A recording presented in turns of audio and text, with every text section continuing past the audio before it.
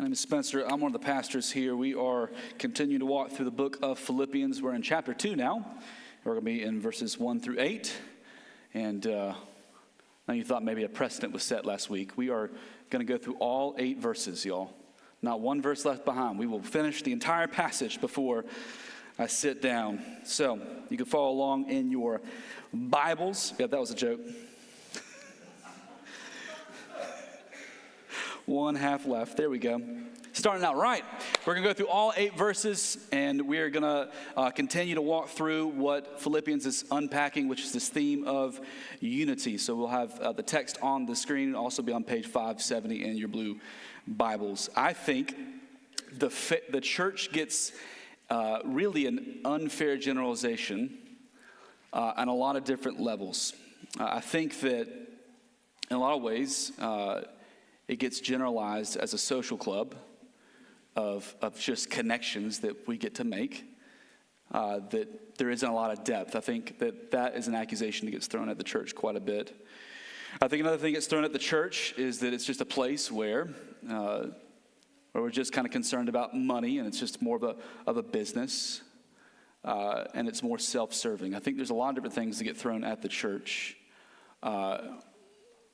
And what I've seen over the years is something quite different. My experience with the Church of Jesus Christ and the local church is that it is a beautiful place to see the gospel in action. I've seen that time and time again. Some of you may not know this. About 8 years ago, my wife and I, we actually moved down here to plant our own church. That's why we moved back to this area, was to plant our own church. And, I didn't grow up Baptist and didn't know how Baptists did things. And they said, you got to have a church that sponsors you, kind of church that gets behind you. And I was like, well, I don't know a lot of them because I wasn't raised Baptist. But, I did know Chet and Matt, who just started a few years before I moved down here with Mill City. And I was like, well, I'll rock with them. And so we moved down here. And that first year, as we were getting ready to kind of launch out ourselves and plant our own church, right out the gate, my wife had a miscarriage, and it was a painful experience. And there was a medical procedure that happened after that that left us with some medical bills. And we were just kind of dealing with that grief and loss, and also having to deal with those medical bills. And I remember, this is back when we were at Glen Forest. I remember in the parking lot one day, Chet came out and met me. He's like, here. And he just handed me a wad of cash. And he said, church, we want to come alongside you in this. I know you've got some medical bills coming out of this to pay for. And we just want to help with this. And I just, in that moment, just felt so deeply loved and cared for. And at that point, it was right out the gate of us. So many of the people in this church didn't really know us that well at all. And I've seen some version of that story over and over and over again.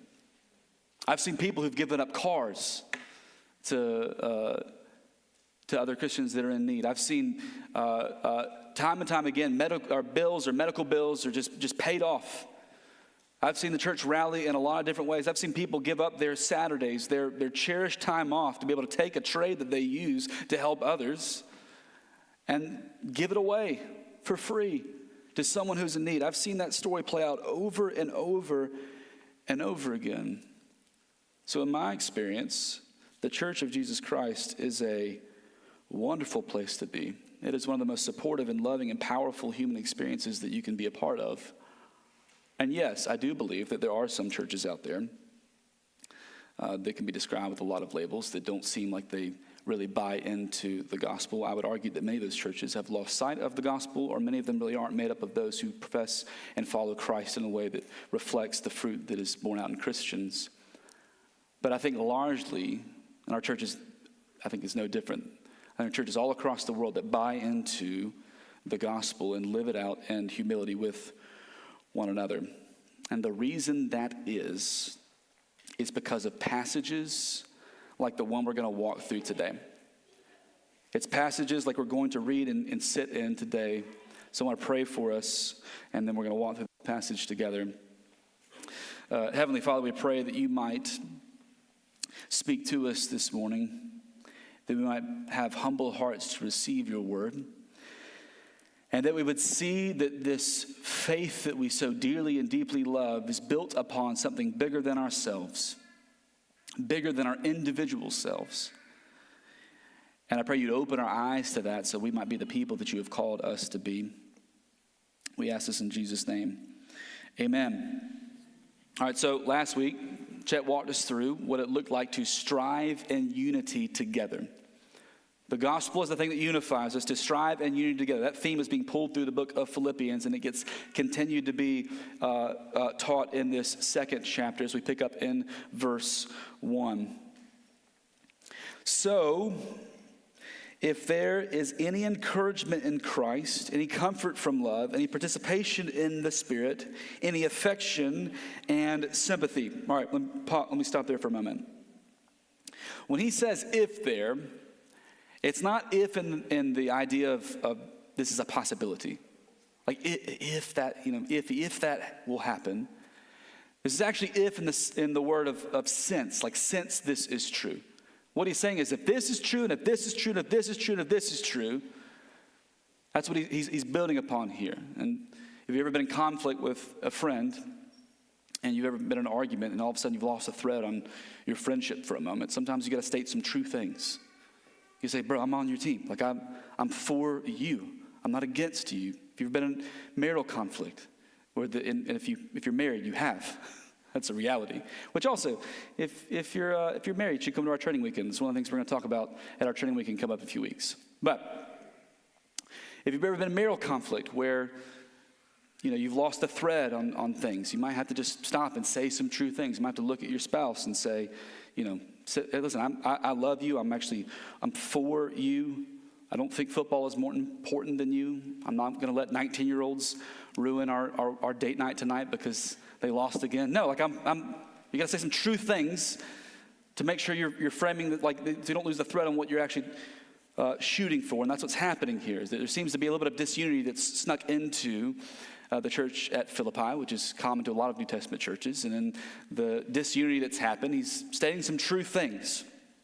He's saying, if there is an encouragement in Christ, which is a way of sense, yes, there is. If there's any encouragement in Christ, if there's any comfort from his love, and there is. If there's any participation in the Spirit, and there is. If there's affection, which is tenderness, or sympathy, which is compassion.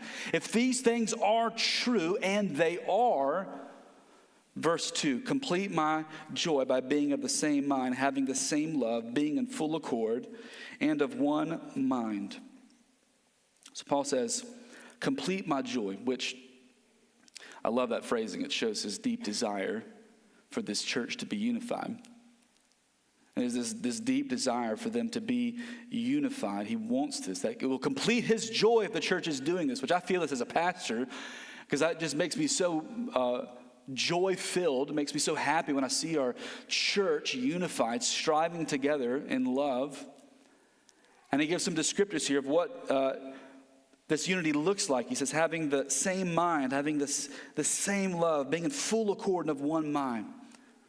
That's the type of unity he wants them, he desires for them to have, this single-mindedness, this being rooted in the same love of Christ, to have the same mindset and be in the full accord together. When you see this, it's beautiful.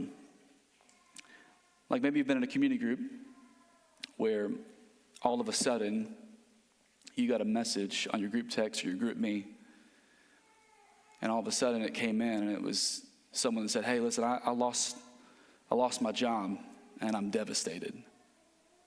You get that message that comes in, and all of a sudden you get to see what having the same mind, the same love, being in full accord, you get to see that just come to life. And all of a sudden someone says, hey, listen, I want to make you a meal. I want to just, I'm doing it. I'm making it. I'm bringing it over. They all show up at group that week for group meeting time, and everyone's cool with, in the catch up on life section of your group meeting time, of just this being it. That we're going to talk through this. Everyone's okay with it. Just like, I got stuff I'm working through, but at the same time, I want to be able to yield some time to this. Because our brother is hurting. Our sister is hurting. And then you get to see it in action when all of a sudden, usually this is how it plays out, is that there's two people that are kind of doing some of the talking here and caring for them. And it's like this tandem, this beautiful kind of the same spirit flowing through them together, where you're just kind of playing off each other's words and communicating the gospel and applying the good news to someone who's struggling. And it's almost like you can finish each other's sentences because you're just on the same page, because you're playing from the same playbook. We have the same mindset. And while that's going on, you've got someone in a few chairs over that's just silently praying for this brother or sister who's struggling. You got someone else who's already thinking about how can we pull together some money to be able to help them pay bills while they're looking for a new job. Like, you see all of this at work, and it's beautiful and it's wonderful, and none of that happens.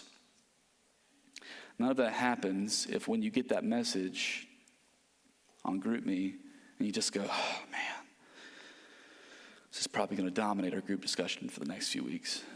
This is probably all we're going to talk about.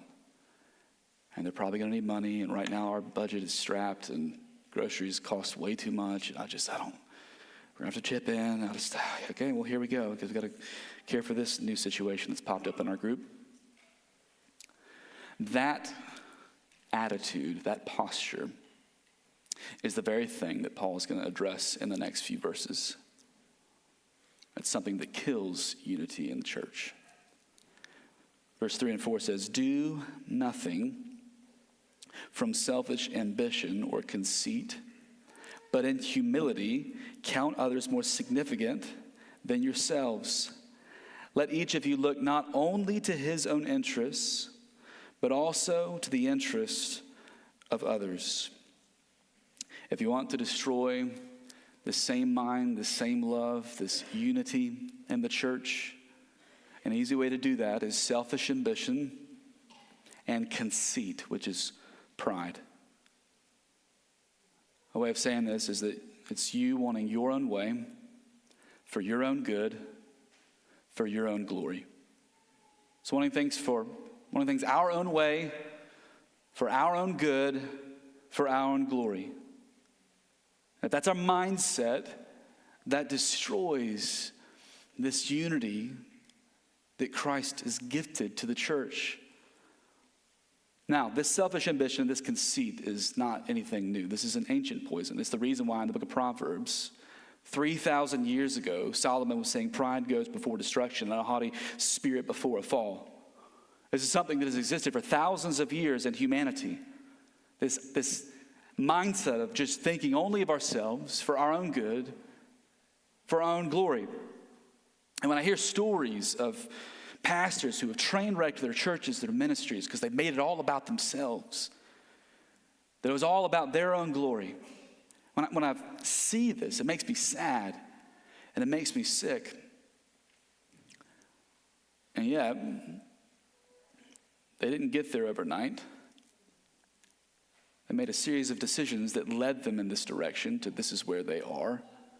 And then I look in the mirror and I see some of those same things in my own heart. I see some of that same conceit, that same selfish ambition. And I realize I do like to get my own way. I do like things that work out for my own good. And my flesh really does like getting its own glory.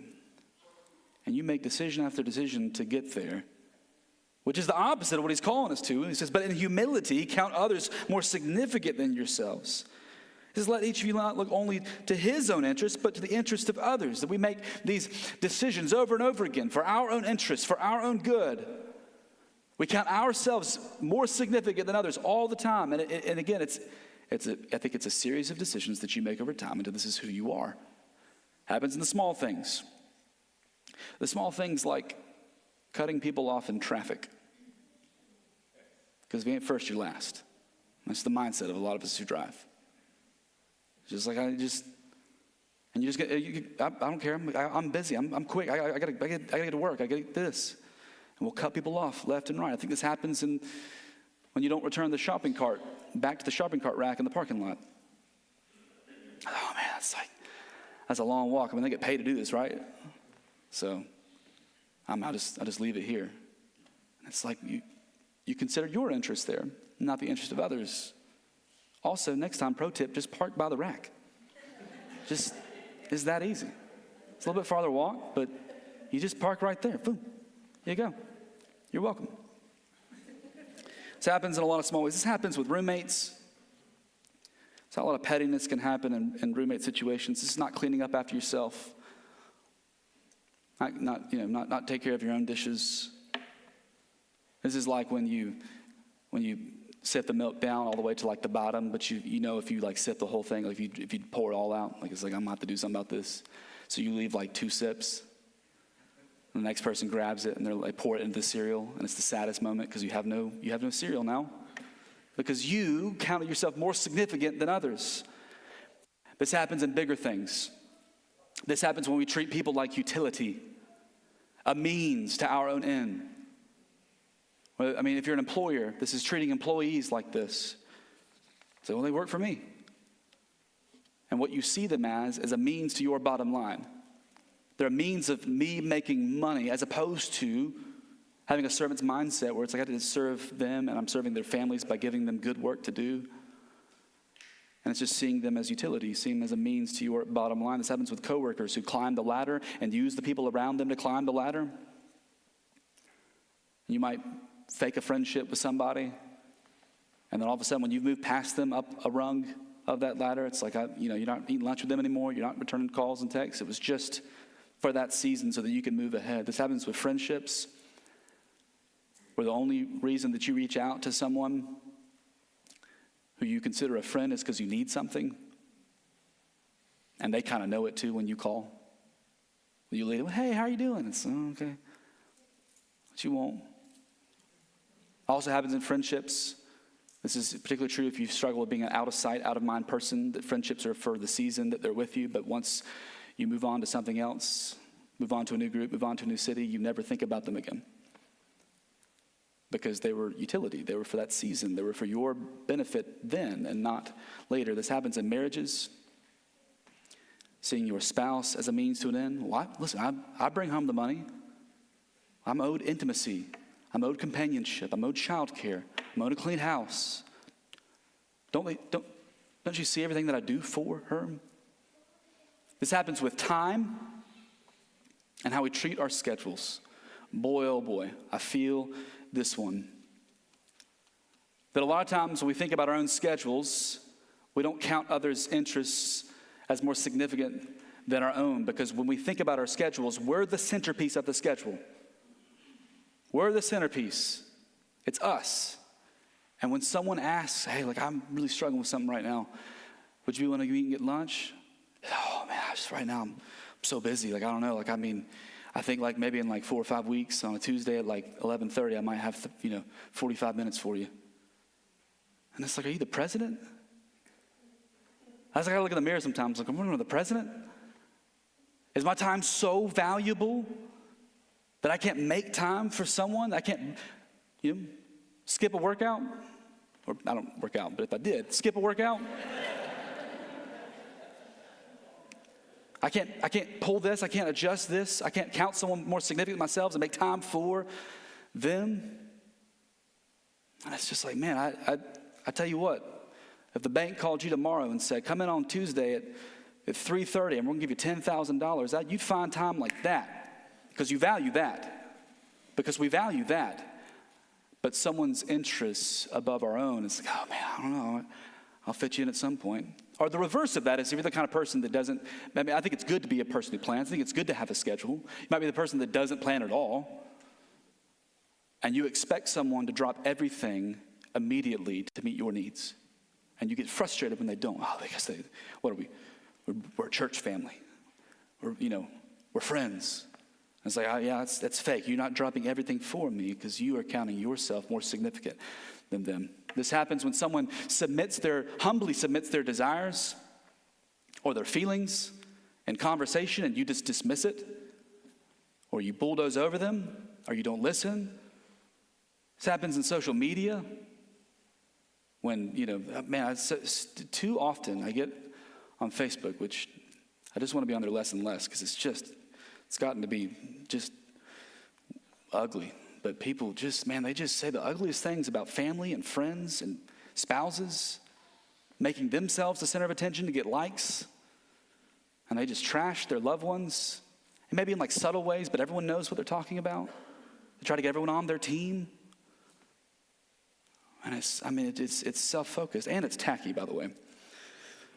but you should do it for more biblical reasons than that. It's just, there's so many ways that we do this. We make decision after decision after decision it's our own way, for our own good, for our own glory. And it's made worse because we live in a culture, in an American culture, which is we're kind of a post-Enlightenment, postmodern Western culture, which is basically we're the center of our universe.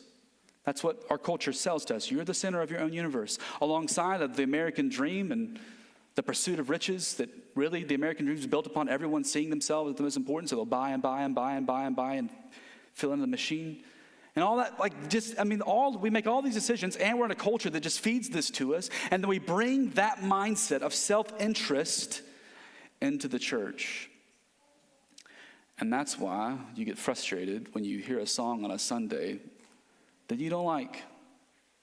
I know I feel that, and I have a say in what the music is sometimes. Every now and then I'm like, I wouldn't have chosen that song ever. I have sinfully... I didn't mean to go here, but I'm going to go here. I've sinfully I've gone and gotten coffee during a song because I didn't want to worship it, being petty. And it's like, that's so self-focused and self-interested. We do this in a lot of different ways. We do this in volunteering to bring the easiest item to group, or volunteering for the easiest task to do, or doing something just to be seen. Like, I only want to serve in the church if it's visible, if I can be seen and get the glory. We do this in community groups. If you're the kind of person that dominates the discussion every week, and you want to talk about, and I got problems, I need to talk about these things. Well, so does everyone else in the room. And if you struggle with being able to condense down what you need to say, maybe write it down beforehand, but look to the interest of others. This happens in the discussion in community groups when there's a side conversation happening over here when someone else is talking.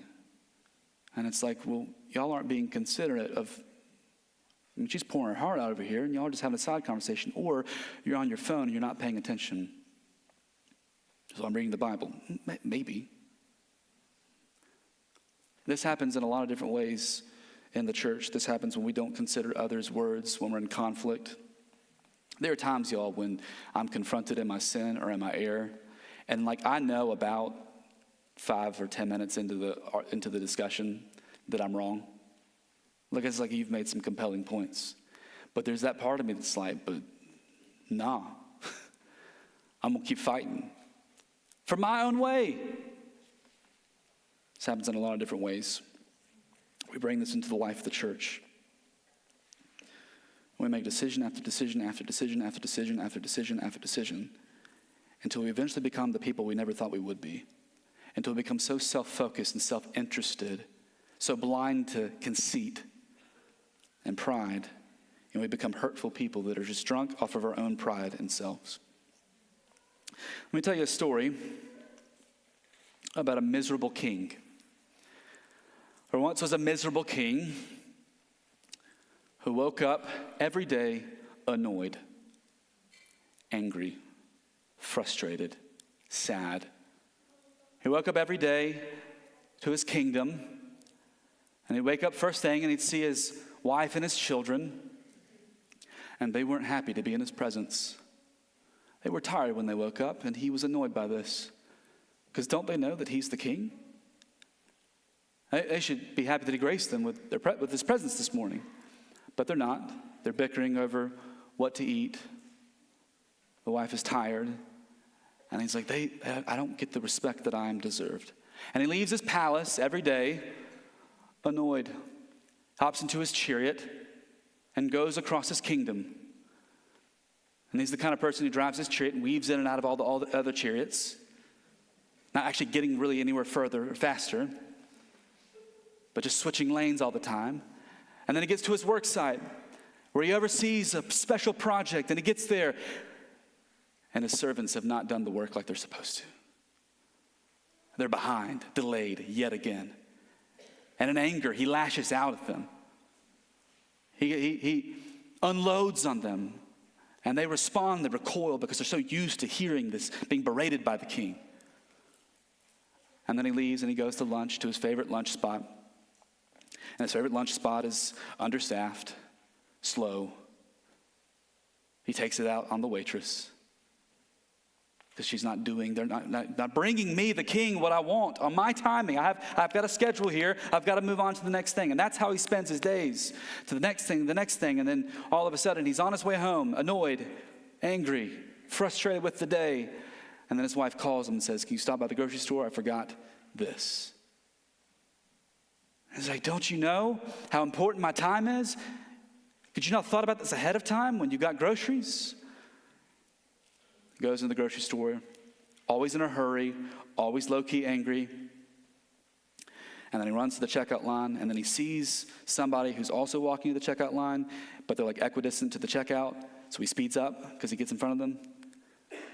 And he kind of cuts them off and doesn't make eye contact because he's a coward. A lot of confessions today. Sorry, you guys.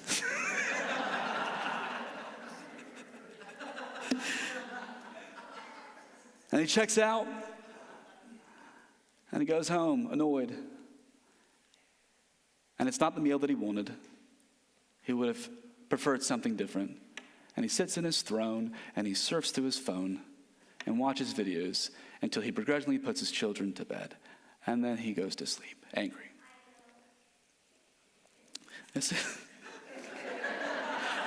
Preach. This is a miserable king and a miserable kingdom of his own making. And this is how he lives his life, and he's depressed, and he's angry, and he's frustrated, and he's burnt out. What hope does a miserable king like this have? The hope that he has is the hope that Paul points him to in verses 5 through 8. That's his hope for change. Verse 5, have this mind among yourselves, which is yours in Christ Jesus, who, though he was in the form of God, did not count equality with God a thing to be grasped. He says, have this mind, miserable king, have this mind amongst yourself, which is yours in Christ Jesus, who Christ, though he was in the form of God, did not count equality with God a thing to be grasped, which Chet's going to spend more time in this next week with the phrasing here and wading into this. But what he's getting at is verse 7, but emptied himself by taking the form of a servant, being born in the likeness of men. That the God and sovereign true king of the universe, who made everything out of nothing and sovereignly rules and reigns over every aspect of creation simultaneously, before, during, and after. The eternal God who rules over all things loved his creation so much that he left the throne of heaven and he took on flesh and he dwelt among us. And then he lived a life of perfection that we could not live. And he went to, verse 8, being found in human form. He humbled himself by becoming obedient to the point of death, even death on a cross. That the king took on humanity to go to the cross, to die for miserable kings and queens who were only about their own interest and their own good. He looked at us in our own sin and says, I will die for your sin. I will die for your rebellion. And then I will bring you into resurrection life. I will bring you into a new life in Christ, where you will no longer be a selfish little king or queen, but you will be a servant of the Most High King. And you will live your life out of this picture, always looking to our Savior who humbled himself, always looking to our King who loved us so much that he gave up his life for us. The only hope for miserable kings and queens is to look at the true King of the universe and to look what he did for us and the overwhelming act of humility that he displayed for us when we did not deserve it. And our own pride and our own selfish ambition and desires. That through faith we look to him and what he did for us on the cross, and we submit our lives to him, and then we spend the rest of our days coming back to the gospel to have this mind among ourselves that was so pointedly put in verses 3 and 4. Do nothing from selfish ambition or conceit, but in humility, the humility that Christ displays, count others more significant than yourselves. Let each of you look not only to his own interest, but also to the interest of others. The way that you get there is we look to Christ, who was not selfish, but selflessly came to save us. That we look to Christ, who in humility was beaten and murdered for our sin. We look to Christ, who counted us significant enough to not leave us in our sin and to damn us to hell, but came to save us. We look to Christ, who had our interest in mind when he went to the cross on our behalf. When we understand what Christ our King did for us, it is then that we will live not for our own way, and not for our own good, and not for our own glory. And then we will make all the decisions along the way to live out of that truth. And it means we'll be the kind of people that, though we're busy, give up time out of our schedule. Because our dear sister is going through chemo, and I want to give her a ride, not because she forgot how to drive when she got cancer, but because I don't want her to be alone. We'll be the kind of people that when someone is suffering, it's like, yeah, I'm going to make a meal. I'm going to make a good meal. I'm going to spend some time, and I don't have it in the grocery budget, but I'll go over this month because I want to love them well. And it's a good meal. Y'all know what I'm talking about too, because some of y'all been on a meal train before, and you know who's putting in the work. It's like, yeah, they put the time in. And we're going to be the kind of people that refuse to leave group meeting time with our group. We refuse to leave that house in disarray. Our kids are tornadoes of destruction. And it's like, and they're tired. It's 8:30, and they're going to be grumpy in the morning. But we're going to spend the next 5-10 minutes cleaning up and helping them reset the house because I love them and I want to consider their interest above my own. We'll be the kind of people that volunteer to watch someone else's child so they can go on a date. Watch someone else's 3-year-old so that they can go on a date. Because we remember what it was like to have a 3-year-old, because 3-year-olds can be terrorists. Or if you haven't had a 3-year-old, you've served in Kid City and you've seen what kind of actions happen in there right now. And it's like, I want to give you some time so that you can go and have just 3 hours to yourself to just enjoy each other's presence because it's good for your marriage. Or you're the kind of married couple that considers single people and their interest above your own and invites single people into your family dinners, into your life, not forgetting about them, but bringing them into your life because we're all the family of God. We're the kind of people that when they see someone struggling, maybe you know of a woman in your community group right now she's just struggling right now. Like the house is a mess and she's behind on laundry, like piles of laundry. You know what I'm talking about when all the laundry stacks up on the couch? And it's just a mountain, and you want to approach it, but it's not approachable. And you're the kind of person that says, hey, I'm coming over to help you. I'm going to clean bathrooms. I'm going to fold some laundry. Oh, no, it's okay. No. You're going to have to give me a biblical reason for why I can't come serve you. And spoiler alert, there is none. So I'm coming. I'll be there in an hour. We get to be the kind of people who, when we get the text message that says, can we talk? And you know that message is not just, can we talk for 5 minutes? You know it's going to be 45 minutes and it's going to be a difficult conversation. That we don't ignore that text.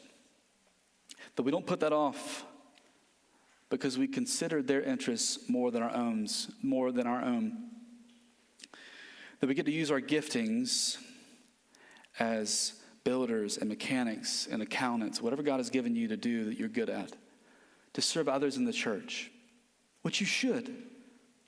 If you're good at something, if you're good at building things, if you're good at working on cars, if you're good at spreadsheets and numbers, you should. And you should have the mindset that doesn't be like, well, I get paid to do this. You should have the mindset that says, man, God, who do you want me to serve next? You should pray joyfully. God, who do you want me to serve next? Who needs something fixed in their house? Who needs me to go through their budget? Who do you want me to serve next, God? We should have this mind amongst ourselves. And we should prayerfully, eagerly wait for the opportunity to, in humility, count others more significant than ourselves. To let each of us not look to our own interests, but the interest of others. But until we see Jesus as King, we will never escape the tyranny of our miserable kingdoms. So we have to look to Christ as our King first. And if we look to Christ, truly look and behold him for what he has done for us, it is then that you get invited into a better kingdom. And that is when miserable kings become joyful servants. Let me tell you how the miserable king became a joyful servant. He beheld Christ for who he is. He finally realized that the whole universe didn't revolve around him, but it revolved around Christ. And he saw what Jesus did for him. And he said, I want that. And he gave up his faux kingship to become a joyful servant. And every day that he woke up, even when he was tired, he was ready to give himself away. That even when his children bickered at the table over who gets to look at the box of cereal, he came in and lovingly led them through breakfast and helped them get out the door. That when he jumped into his chariot, he drove a little slower and was a little kinder to everyone else on the road. And he listened to worship music and redeemed the time through prayer and worship, arriving 3 to 4 minutes later than he normally would, but at peace. And when he arrived at his work site, his employees, his servants, were excited to see him because they saw the change that had happened in his heart. He had become a servant leader. And actually, they worked harder for him. They got more done working for him. Because when you work for someone who's a servant leader, you're ready to run through a wall for them because you love them and you know that they love you. And he left his work site. He'd go to lunch, and the waitress who used to cringe when he would come in was now excited to be able to serve him because he was kind with his words and he was patient and he left better tips. That he went through his day always seeking to count others more significant than himself, to serve others. And he went home every night to a family that loved him, who was excited to see him because he was a more joyful servant who did not make his family about himself. And then one day, someone asked him, they got the nerve to finally ask, hey man, what happened? I don't mean to be blunt, but you used to be a jerk. Like, what's your secret? You seem so much more at peace. You seem so much more joy-filled than you used to be. And he cracked a smile. And he said, how much time do you have?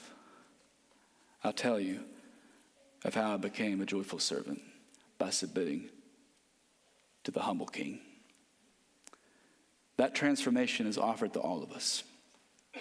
That can be our story.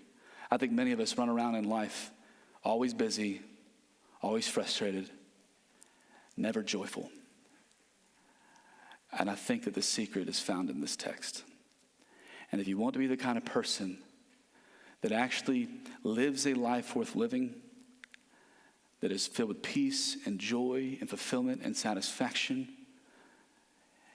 it is found in not looking to ourselves, but looking to Christ. And out of looking to Christ and looking to others' interests before our own.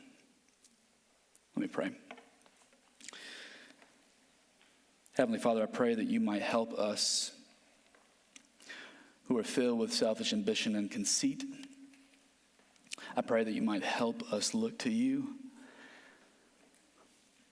to what you have done for us, as not only the hope that saves us, but as the model that sanctifies us, that shows us the way to live. God, help us be not miserable kings and queens and kingdoms that never satisfy, but joyful servants in the kingdom that you've made. But that comes through believing in the gospel and truly applying it to our lives through repentance and ultimately delighting in you over all things. We ask this in Jesus' name. Amen. The choice is ours. If you want to be a miserable king or if you want to be a joyful servant, a choice is offered to everyone, and the only way that you get there is in faith.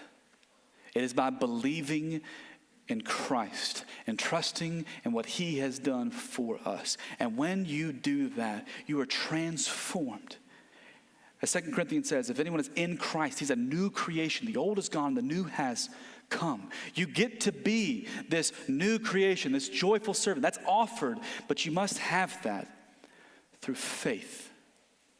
And when you finally submit to the King through faith, then you get to enter into the baptism waters, which are the waters that symbolize the inward change that has happened.